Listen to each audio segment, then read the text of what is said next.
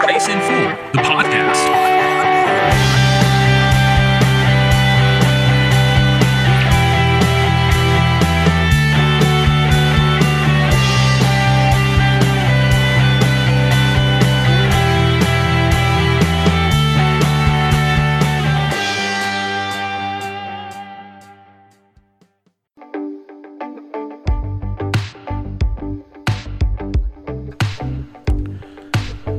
So another thing that I want to talk about in this episode, like I said, this was something that I've really been considering, trying to decide whether I wanted to do an episode over this, and then I decided maybe I should do, just maybe, I could get some conversation with this person that I wanted to, that is involved. Maybe he'd be willing to do a little interview, and maybe I can get his take on it, right? Well, that halfway happened. So I want to introduce you to somebody that I really love. This artist, this musician, is a really, really talented, really awesome songwriter. I really love his stuff, and his, depending on what age group you fall in, you might know him from his former band, his first band where he made his debut, Caedmon's Call. Now he's a solo artist. And his name is Derek Webb. He is a really, really cool guy. I mean, I haven't met him. I can't say that. I wish I could. And I don't have him here, but I did get to talk with him over Twitter this past week. And the reason I want to talk about Derek Webb is he has an interesting story. If you don't know anything about Derek Webb, I mean, just look it up. He was a very well known and popular Christian artist. He was started with Caedmon's Call, and then he went and did a solo career. He's put out a lot of albums, and just a few years ago, I'm not even sure of how long it was, to be honest. I found him, his solo career, too late. I didn't even know. I just found a song of his, and I loved it, and then I found some more stuff of him, and then I found out that he has gone through a total 180. And it's pretty sad to me, not that he's made a 180, not that, of what happened, and I'm honestly, I've been following him for the last 2 years or so, and I've listened to his latest 2 records over and over and over, and he's also doing this really cool thing during this COVID-19 stuff, where all his tours, all his shows, he's doing a tour that is completely online, and you can buy tickets, and then you watch it on your computer in the comfort of your living room, and he's doing these shows. And I really feel like I've kind of gotten to know him in a sense that I feel weird. I feel like I'm airing out his dirty laundry, and I don't want to do that, but I don't know, it just feels weird in the way that he talks, and the way that he holds himself. That's something that he does not. This thing that happened is a part of him. He accepts it, but I get the feeling that that's something he doesn't really want to. Man, I keep forgetting the word. Hold on to. He doesn't really want to, obviously keep his mind on that, and so that's part of me. I'm like, I don't want to bring that up. It's not what we're talking about with him, but just in real fast. So.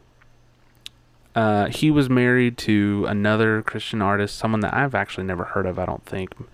Maybe maybe sort of heard of her.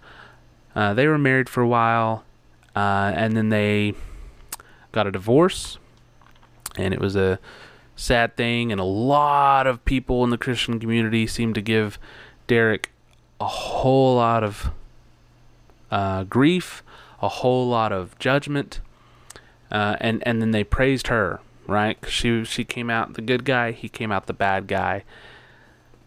And through that, he went through a deconstruction of his faith, and even that's not sad to me.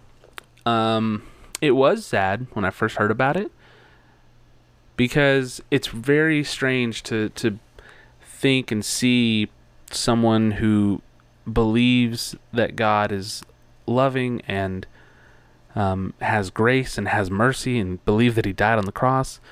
And Caedmon's Call and some of Derek's early work in his solo career was all about the fact that we were sinners, and that God loved us, and that God forgave us, and that God has redeemed us, and he's made us perfect in his eyes, and made us righteous by Jesus' righteousness, and these kind of things. And then Derek goes and commits a terrible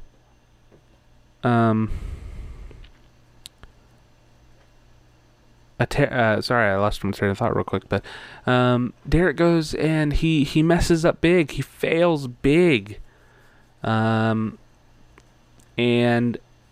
then there's a divorce, and then it kind of just unravels everything he believes about God.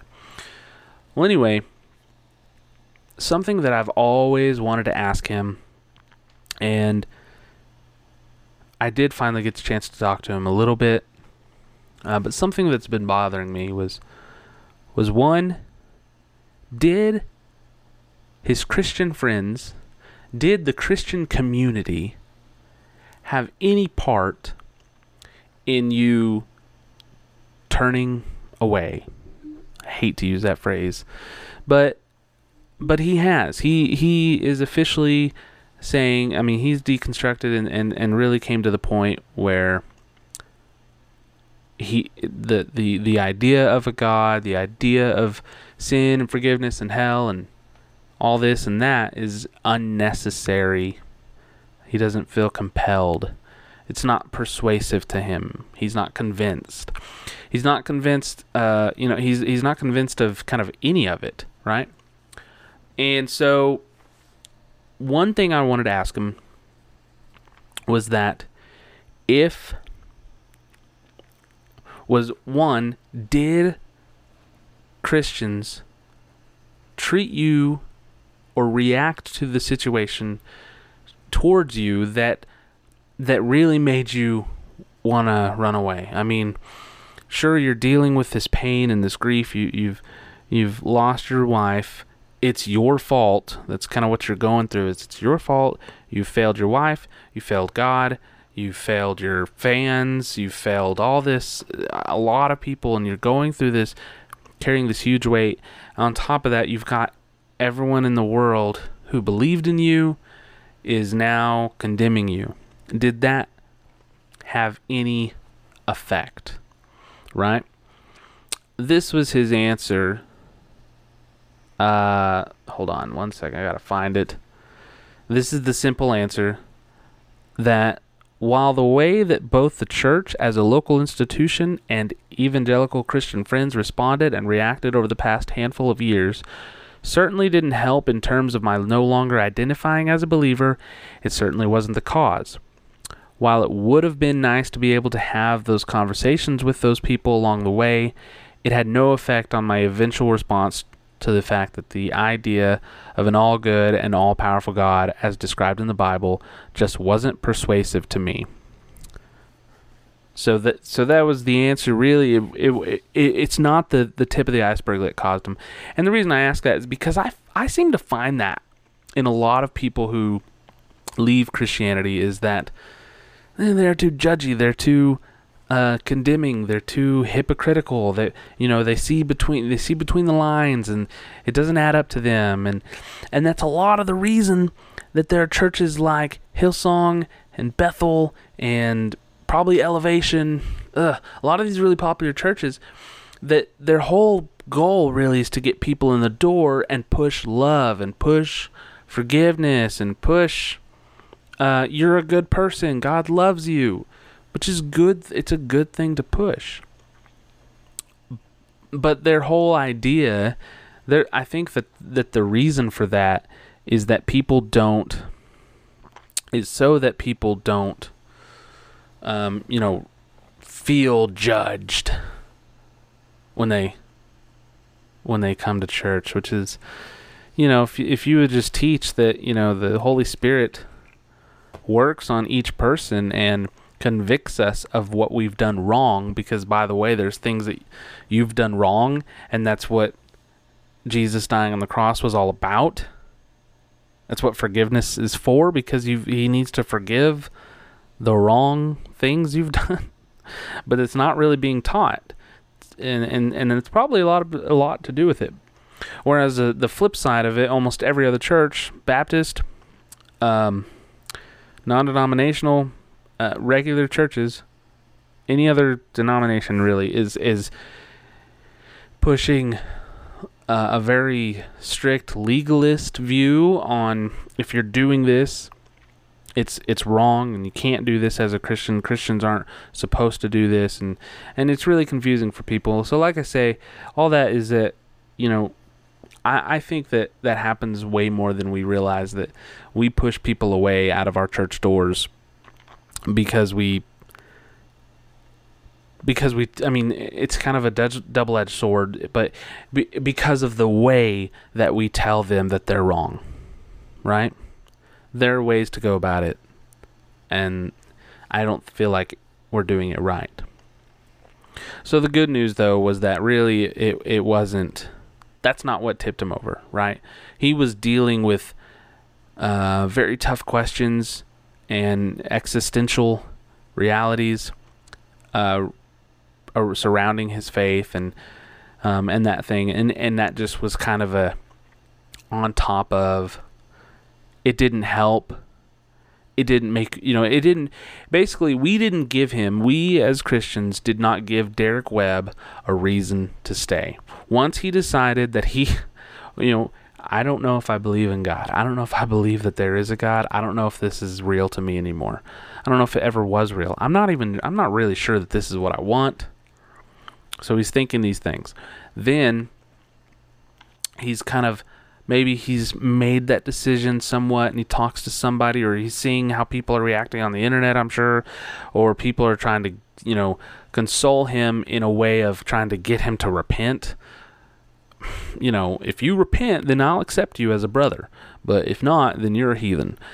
I guarantee you, I could just hear people telling him that kind of idea, that they really that he needs to repent. And I'm talking about back then. And, he'd already kind of made that decision, right? And so we're not giving him any reason to go, but I really enjoyed this. I really want that, to go, well, no, I really don't want that. I don't want them.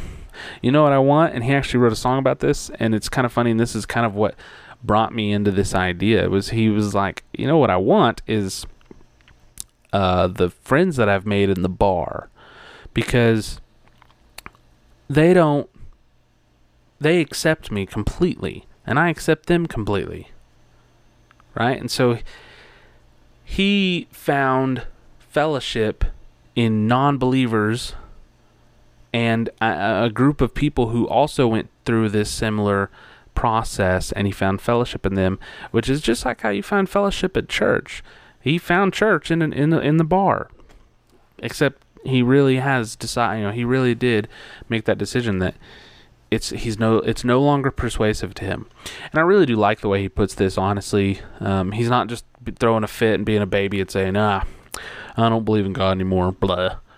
Or I don't like church because they told me to repent. I mean, that's the thing, is it really wasn't that. It wasn't, I don't think that he tried to say, but, doesn't God love me? Aren't I forgiven?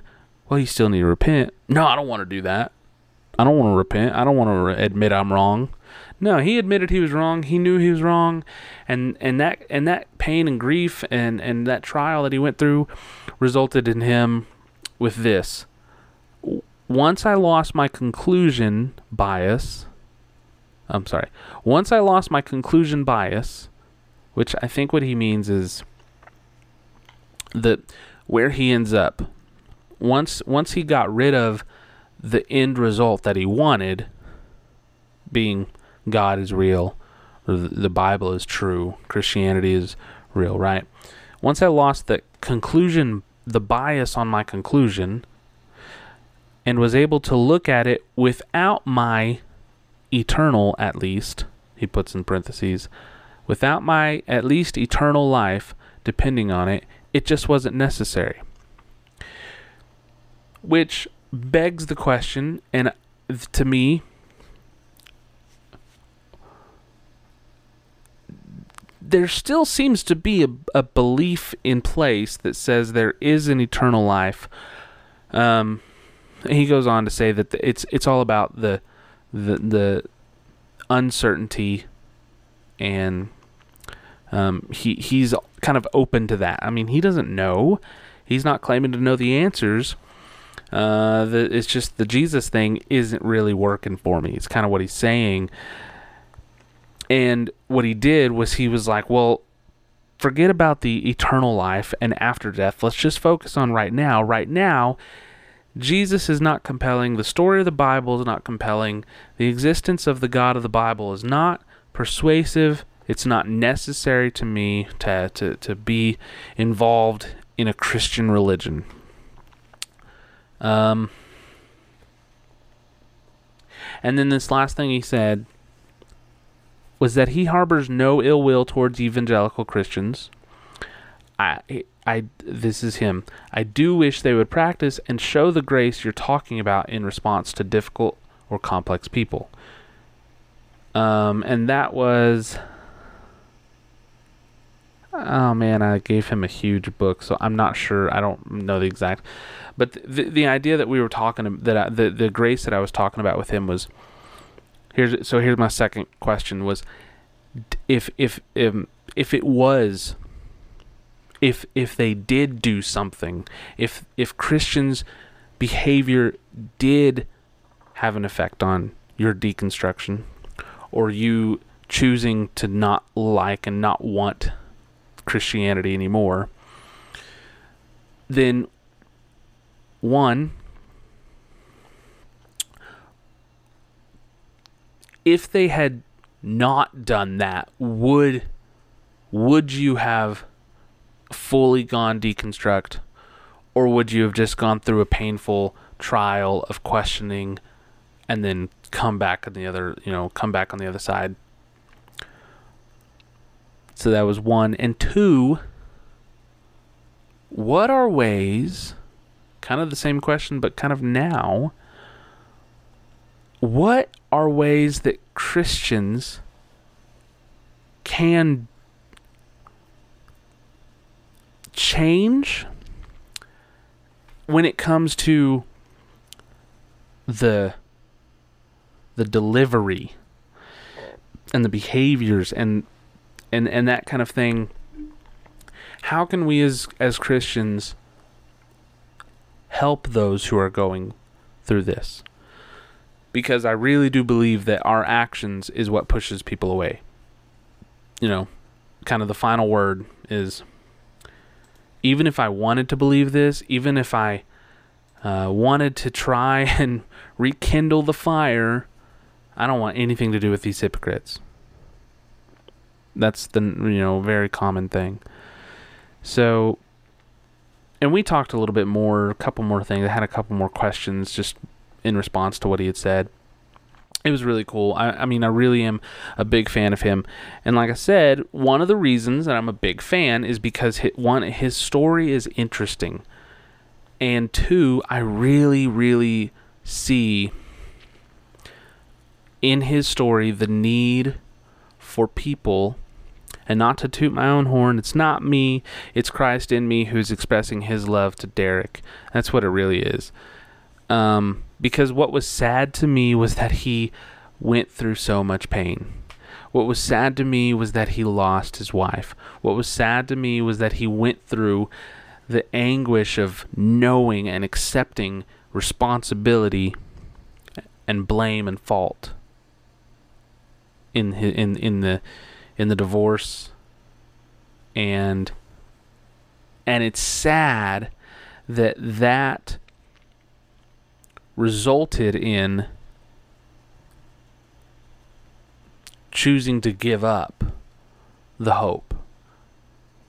Now, I don't look at him as fallen, because there's he talked about this, he doesn't know if maybe he was never truly saved, and that's why he doesn't believe now. Well, he wasn't really saved, or if going on the Calvinistic Reformed theology of election and chosen, maybe he that's what he says. Maybe I'm not chosen.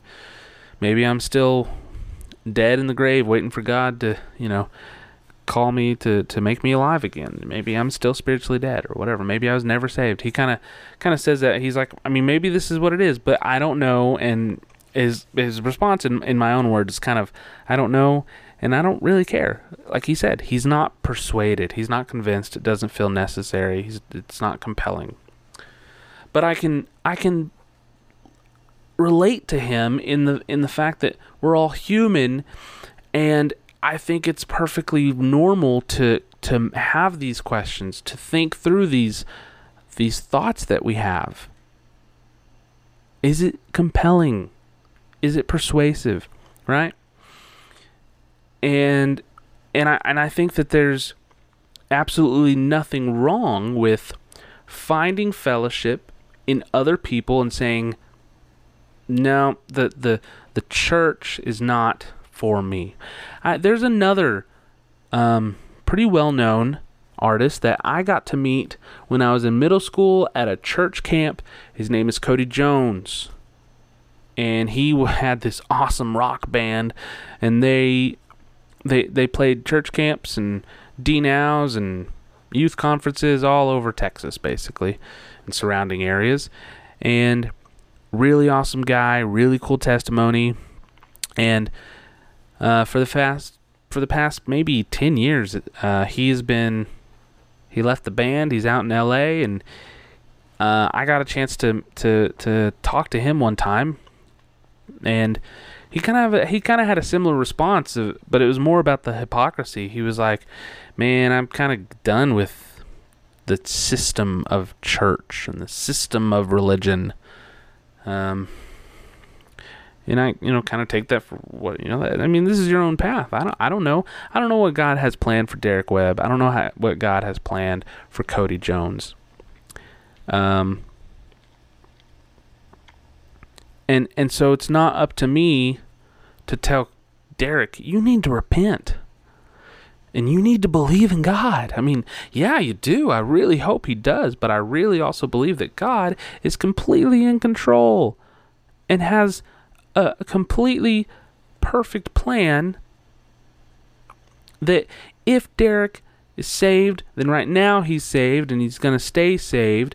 And God's just taken his time to bring him through this trial. And maybe, just maybe, Derek is in the wilderness. Maybe he's a Moses right now. Maybe God is saying, okay, one more lap around. I'm bringing, the Holy Spirit's working. The Holy Spirit is trying, and I don't want to say trying like he can't do it, but the Holy Spirit is, I just put it this way, God is extending grace, extending grace, extending grace, extending grace. And Derek's saying, no, it's not for me, right? Derek in his flesh is saying, no, just nope. God's not real. That's not real. I don't believe that anymore. If he's truly saved, then in his soul, Derek is saying, no, I'm not ready. I'm still not ready. I don't want that. Okay, one more time around. Keep going. Here's your manna. every day. I'm going to provide and give you everything that you need, but you got to keep going. Spend another 40 years in the desert, right? I really believe that something's going to come back around, or I really hope. I have hope that God's going to bring them around, right? So what about for us? If you're a believer, I've said this before, I'll say it again. We are saved from the slavery of death and brought into a slavery of righteousness, a marriage of grace. We are bought and we are brought into this family. And you have been made alive. You're no longer dead. You now are grafted. I like that word. Grafted into the tree. Jesus says, I'm the vine, you are the branches. Well, you are grafted into the vine. And the vine is pumping life to the branches. You have Christ's life flowing through you, right? And we are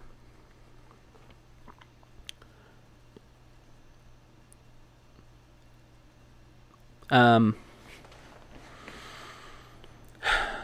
do I say this?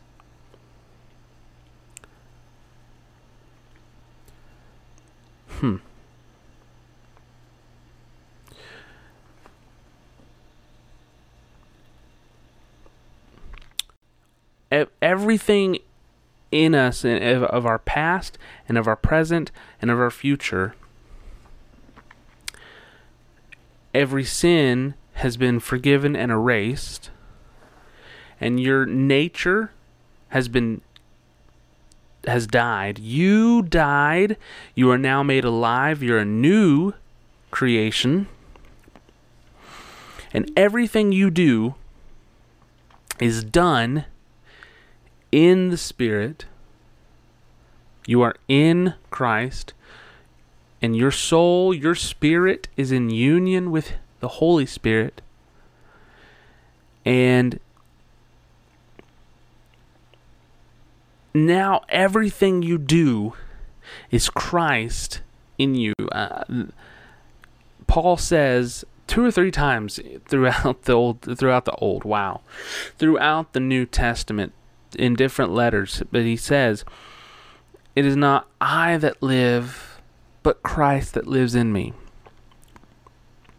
And also, just onto that, the things I hate, I do. The things that I wish to do, I don't do, right? Paul paints a very clear picture that we are not living perfect lives on our own strength, of our own accord. We are not able and capable of living up to the standard of God. That's what grace was for in the first place. And now that we have grace, we're not enabled to do that. Jesus does not give you the ability to do that.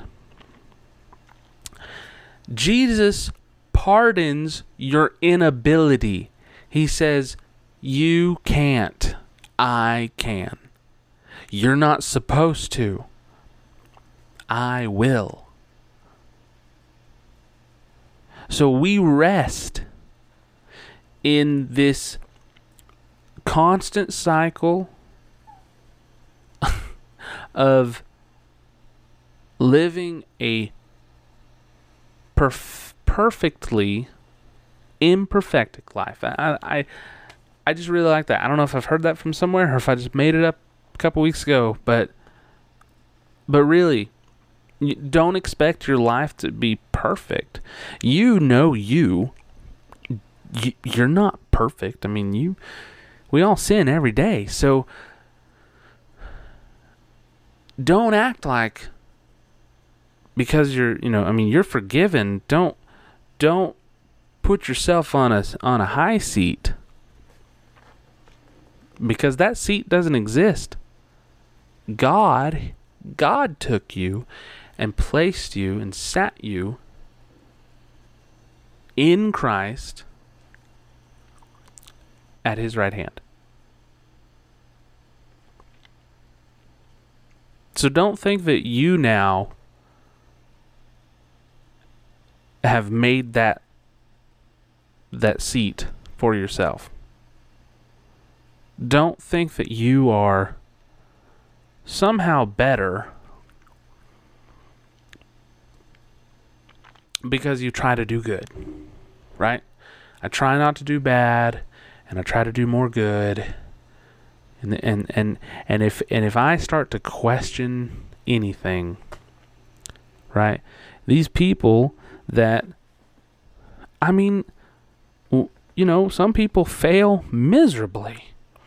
And it is a harsh reality when you realize how horrible of an action that you've done, of a thing, how horrible this is. And yet,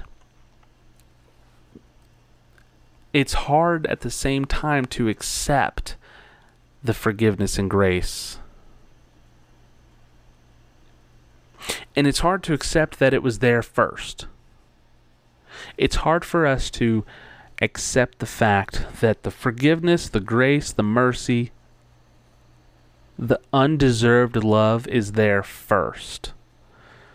When we do something wrong, we feel like we need to apologize. We feel like we need to make it right, to make amends. We feel like we need to maybe even be punished. Some kind of penance.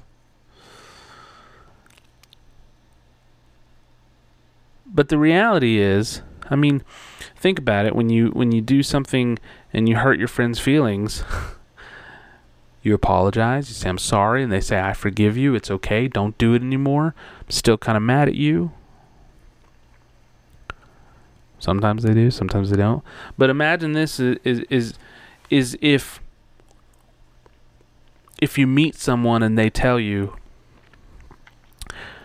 I have forgiven, that sounds so stupid even for me to say it, but really it would be the same idea of flipping it around and saying that everything that you're gonna do to me in our friendship, we just met, anything that you do, I am forgiving right now.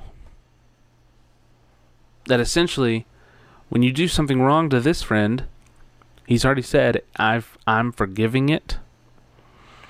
You don't even have to come to me for forgiveness. You don't have to apologize. You don't have to ask me if I will forgive you. You don't have to ask for forgiveness.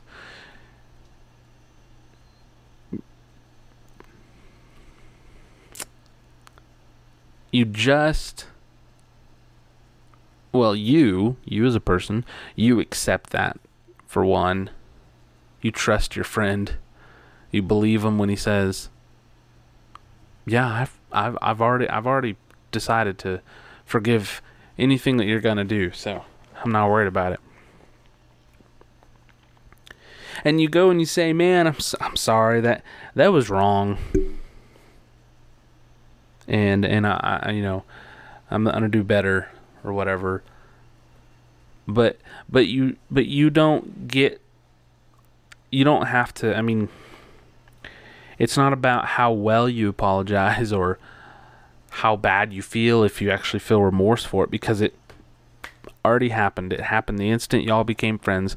Well, the same is true for us as believers and between us and Jesus, except it happened on the cross when he died and when he rose again. When he paid the price, your sins were forgiven completely. And when you come to him, that's what he says. Hey, I have shown mercy and I have done something for you that you don't deserve, I've given you forgiveness.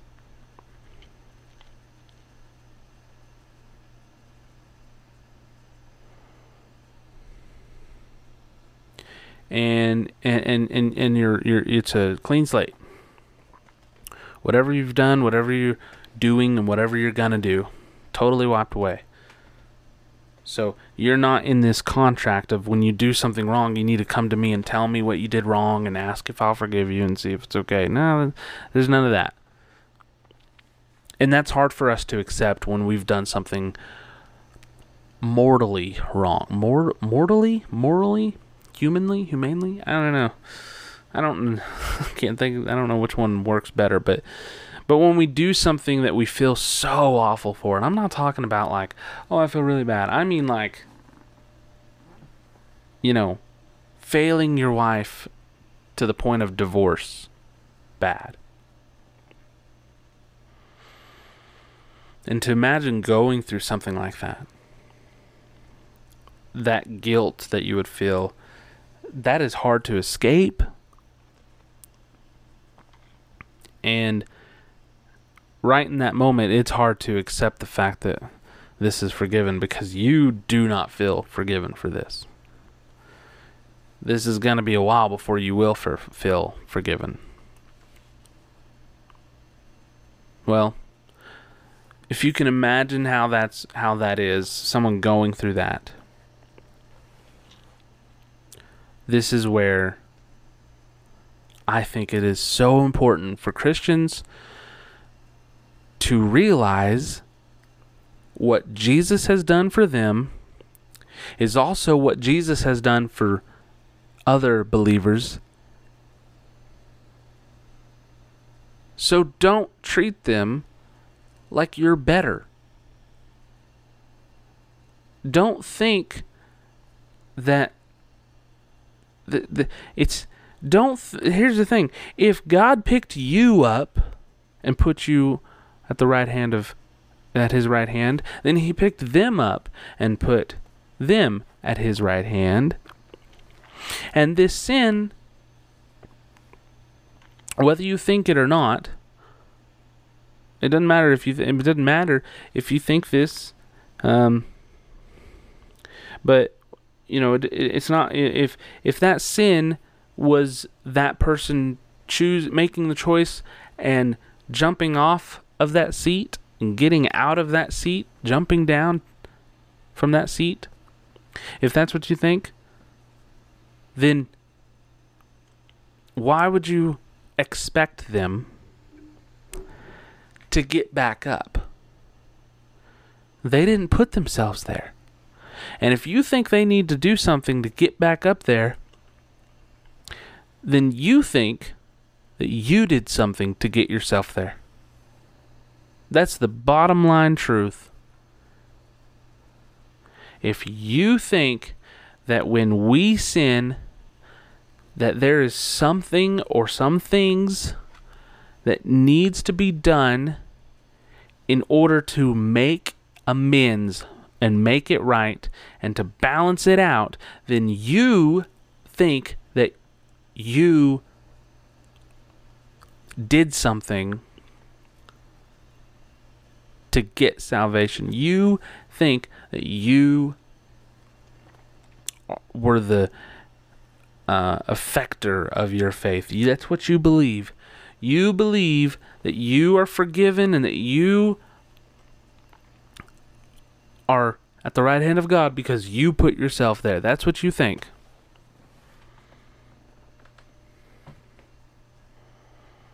And that really is what it is. Because that doesn't make sense. You can't go from we did nothing to receive salvation to earn. We didn't do anything to earn salvation. But then if we're, but it's in our, here's what better way. You think your salvation is held in your hands and that at any moment you could drop it At any moment, you could choose to set it down. Well, I got news for you. That's not true. Here's the truth. God holds you. Even, it doesn't matter. If you think that you hold salvation in your hands, and no one's going to admit to that, honestly, obviously. I'm just saying, who cares? Let's say that you think that you hold salvation in your hand and that you could set it down and get rid of it by your actions, on your ability or your behavior or whatever. Your actions you could set down your salvation. Here's the funny thing. Joke's on you. God's holding you, and you're just setting your salvation right there into his hand. I mean, it doesn't matter if that's what you think, because the bottom line is God's holding you. You're nothing. I mean, that sounds really bad. Really bad. But really, you're nothing when it comes to salvation. You didn't put yourself up on the seat. God picked you up and put you there. Or to quote a Calvinist, what the Calvinists say, dead men don't walk out of graves. Lazarus didn't walk out there of that grave by his own will and ability. He did not. Dead men, that's the bottom line. Dead men don't walk. You have to be made alive, and God has to raise you. So no matter what, if you think that, and so when you get that in your head, and you start realizing, recognizing, and knowing what Jesus has done for you, then you'll start seeing other believers in that same light, and you'll stop giving the turn or burn. You'll stop giving the repent story, the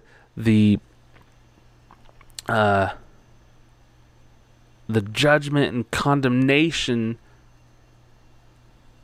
and you'll give the grace that was given to you. And it won't even be yours. It'll be Christ, his life. You are the branch, and his life pumps through you, and he extends the grace to that person through you, for you, as you. And because of this, we are free to treat each other the way Christ treats us. And I believe, and we're definitely called to that. And this is more about just, this is not about treating other Christians. This is about treating people this way. We're in a time in our nation where people are scared and people are worried, people are mad, and emotions are just through the roof.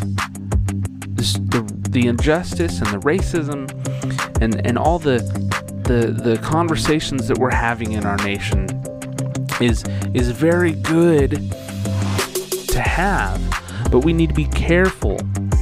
We need to find out what is true and what is not true. We need to do our fact checking, and we need to be able to treat our fellow Christians as saved, as redeemed, as covered by the blood. We need to take that same grace and extend it to people. Witnessing is great. Telling people that God loves them, but they are separated from God's love, is necessary, good. Evangelism is wonderful. What's also good? Showing it. Giving it. I mean, do you understand that we are people, we are vessels of this wonderful tasting, wine, and people want to taste it. People want it. They don't know that they want it, but we can give them a taste of it.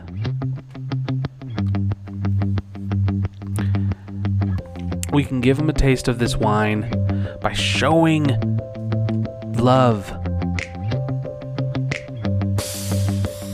By showing people, especially of different political opinions. If you're Republican, show love to your Democrat friends. If you're good friends with them, then you can hash it out about who's right and who's wrong. But if it's your Democrat coworker, your Democrat neighbor, your liberal school teacher friend, or whatever, you have been given the ability to tease people, almost, so to speak. You've been given the ability to share this amazing experience of life. Give people golly, I'm stuttering. Give people a chance to taste the wine. And if you see the analogy, we're the branches, God's the vine, or Jesus is the vine, if you're picky. And then imagine, the vine, and then the branches, that's us, and then the little grapes, that's the fruit of the Holy Spirit, right? And we can give these grapes to everyone. We really need to work on giving it to other people that are part of the same vine. Come on. But we can also give these grapes to people who have never heard it, people who don't understand it, and people who are against it. Which is one of the reasons. That was why with Derek, I went to him and I'm like, man, I'm not trying to get you to question why you don't believe. Well, how can you not? No, man, I understand. I don't understand what you're going through, but I know you're going through a lot. And I just have questions. I'm a believer. You used to be a believer. I believe the things that you used to believe, right? We have that same mindset. You can relate to me and I relate to you. And so I want to just ask a couple questions that bug me. And then I'm done. Man, I'm not here to try and get you and argue and debate. Man, God's got you. Whatever you're going through. Let's do that to others, right? Well, they don't believe the same things I believe. Yeah, there's a point, there's a line, but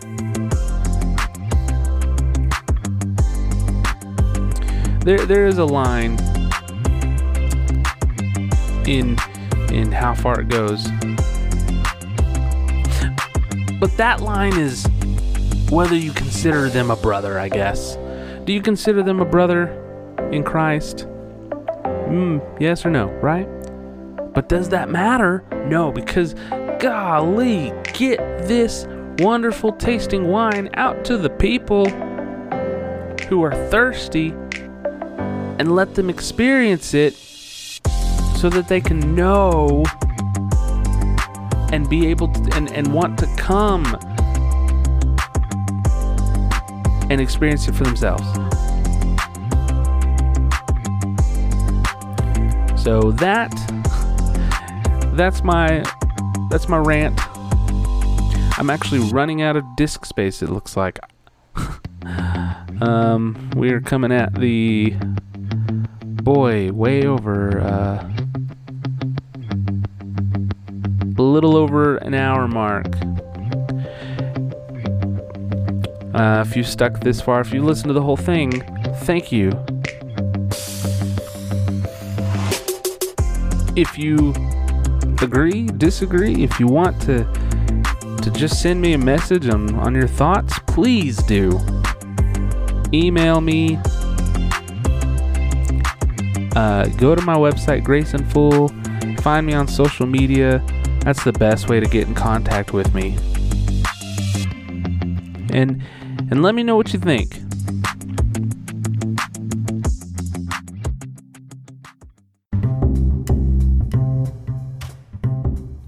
Hey, if you like listening to Grace in Full and you want to find more great Christian podcasts, go ahead and visit faithcast.com. There you can discover Christian podcasts that help you keep the faith.